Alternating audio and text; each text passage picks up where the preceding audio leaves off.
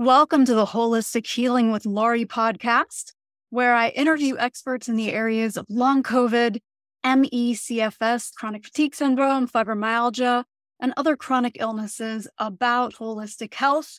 And I also share with you what has helped me to recover from long COVID, ME/CFS, and fibromyalgia, and also what helps my students out and my clients. So let's get to it. Is your skincare actually making you sicker?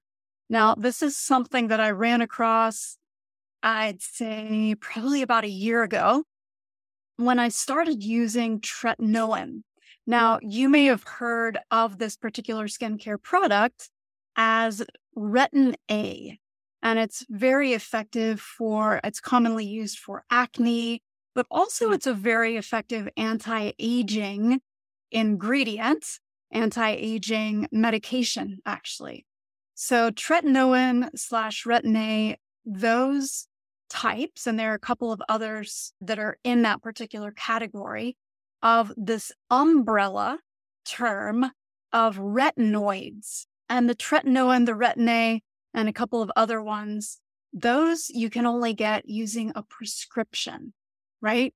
These are all these retinoids. They are vitamin A derivatives. So we're going to be talking about that today. And then we're also going to talk about what types of things that are in your skincare might be causing you some problems. And that's why the retinoids can be one of those. We're going to go into that.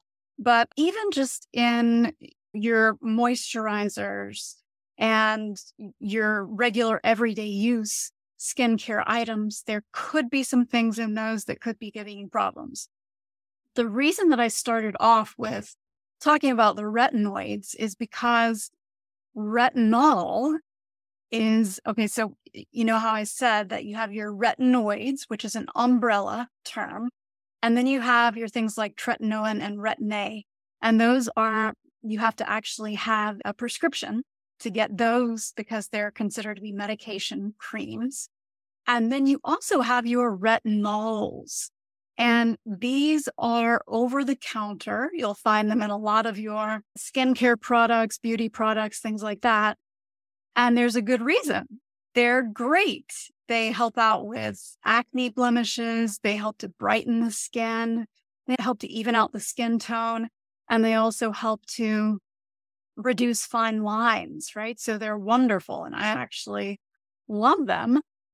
But I'm going to make a bold statement here and say that if you are dealing with a chronic illness, then stay away from anything that is in that family of retinoids. That includes your tretinoin, your Retin A, and any retinols.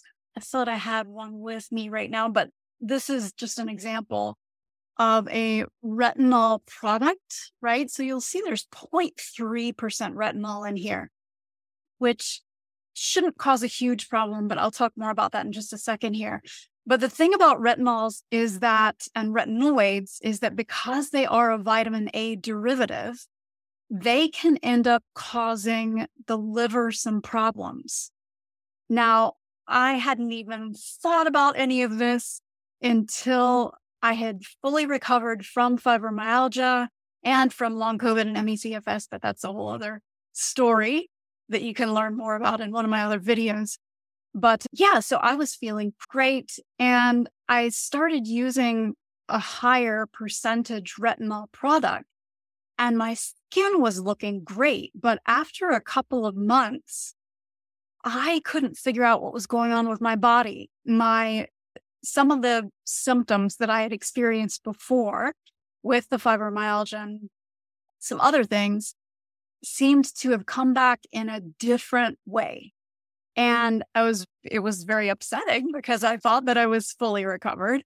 And because it felt bad, I wasn't able to work out or anything like that. And my drive was gone.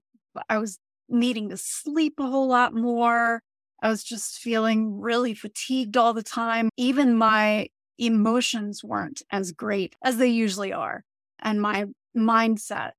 I remembered trying out tretinoin, so one of the medical grade lotions several months before that and having a really negative response to it with all of those things, all of those symptoms that I was just telling you about that I was starting to experience over several months. Now, with the tretinoin, I knew within about 3 days that something was very wrong. And I think I used the tretinoin, and it was the lowest dose that you can get. It was like 0.025%. And I used it, I think, 2 times over the course of a week. And within that time period, by the end of that week, I was feeling agoraphobic. I didn't want to see anyone. I felt like I needed to eat all the time. I just was completely withdrawal and having very negative thoughts, having trouble waking up in the morning, all those other symptoms as well that I was sharing with you. So I realized that even using over-the-counter retinol is going to be problematic for me at this point, even though I have fully recovered. And it made me realize doubly, yet again, that if you're dealing with a chronic illness, using these vitamin A derived skincare products is not a good idea for the time being. So that's not to say that you might not be able to use it in the future. For right now, you want to give your body as much of an advantage as possible without introducing these extra things for the liver and the body to have to metabolize. And that's what I think, that's what I hypothesize is going on with these retinoids in the body for people with chronic illnesses. And for me as well, I know that my liver is still, it's doing really well. All my levels are back down to really good levels. They were elevated for a while. But the liver takes about 6 months to a year to fully recover from whatever it is that you're working on with it. So that's just an example of one of the organs that can be affected by vitamin A and things that are derived from vitamin A. So my recommendation, and I'm not a doctor, I'm not a dermatologist, but my recommendation is to stay away from any form of retinoid until you are completely recovered, and then to test yourself afterwards. A good rule of thumb is to take a look at the skincare product, and if it's not recommended for pregnant women, then stay away from it. Okay, and that is true of all retinoids. They're not recommended for pregnant women. Now, there's some alternatives that you can use. One of them is bakuchiol, which is a plant, actually. So that particular ingredient is derived from plants. Now, I haven't found a product with a very high percentage of bakuchiol, or however you pronounce it. I think that's how you pronounce it. So I can't say for sure that it works as well as the retinols or retinoids, but we'll see, because I'm going to give that a shot. But what I will tell you is some other things for you to stay away from in your skincare. And then we're going to talk about some of the things that I use now in place of the retinoids and in addition to some of the other things that I do. So another thing to stay away from is parabens. Now, the reason for that is that they can actually end up messing with your hormones. And good grief, you probably already know that your hormones are most likely out of whack already anyway because of what your body is dealing with the underlying hidden infections that are most likely causing the long COVID and the ME/CFS, along with spike proteins and things like that. And how do you know if something is a paraben? You can look for prefixes like methyl, propyl, butyl, ethyl, and isobutyl. Now, these are preservatives, and it's great that they preserve the skincare, but again, they can mess with your hormones. So that's not a great thing to have in there. Also, you want to stay away from sulfates, and these are usually found in your facial cleansers or body cleansers. So you want to keep an eye out for those. Now, petroleum products and PGE or PEG products. You want to be careful about those as well. Now, there's a caveat for that with the petroleum products, and that's that if you do get things like microneedling or things like that, then the petroleum products are actually good to use for a couple of days because they give your skin a really good barrier. But if you're not using a petroleum product for something like that, then it's a good idea to stay away from it. They end up clogging the pores and just making your skin not able to breathe very well. And then also your PEGs. And that's a similar thing to the petroleum products. And that includes PEG 20, 40, 80, and so on. And I am going to tell you some of the products that I do find that are clean, quote, clean products. Now, of course, that totally depends from person to person as to what that means. Also, generally, any sort of fragrances, especially synthetic, but you might notice for yourself that you respond badly to any kind of fragrance, even if it's natural. I know a lot of people with long COVID, with ME/CFS, with fibromyalgia even have these sensitivities. So staying away from the perfumes and the scents is generally going to be better. And of course, any artificial dyes, you definitely want to stay away from that. Now, since we're talking about dye, let me show you what I have been doing. If you've watched any of my interviews about methylene blue, you can find out more about this really interesting. It's actually a drug. It's actually a dye. It's actually a clothes dye, but you can get this online. I'll put a link for it down below. And you can watch some of my other interviews to see what it can do in the body. It's a very powerful antioxidant. So if you've heard about vitamin C being really good for your skin to use, that this is along the same lines, but it has a ton of other really interesting attributes to it, including that it can filter out some of the bad types of rays of sunlight, some of the bad spectrum, right? That gives us problems. Now, you still want to use an SPF, but adding this in the way that I'm going to show you in just a second here to some of your other facial products can be really helpful. It also has some anti-aging properties. I don't love that word, anti-aging. It also has some properties that will help to reduce fine lines and wrinkles and things like that. So I like it for skincare for a number of those reasons.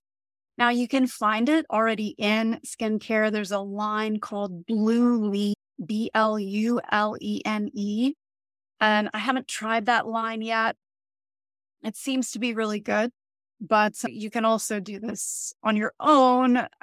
So that's what I choose to do. So basically, two of the things that I do is I create this serum using, this is aloe. It's straight aloe with nothing else in it, just aloe.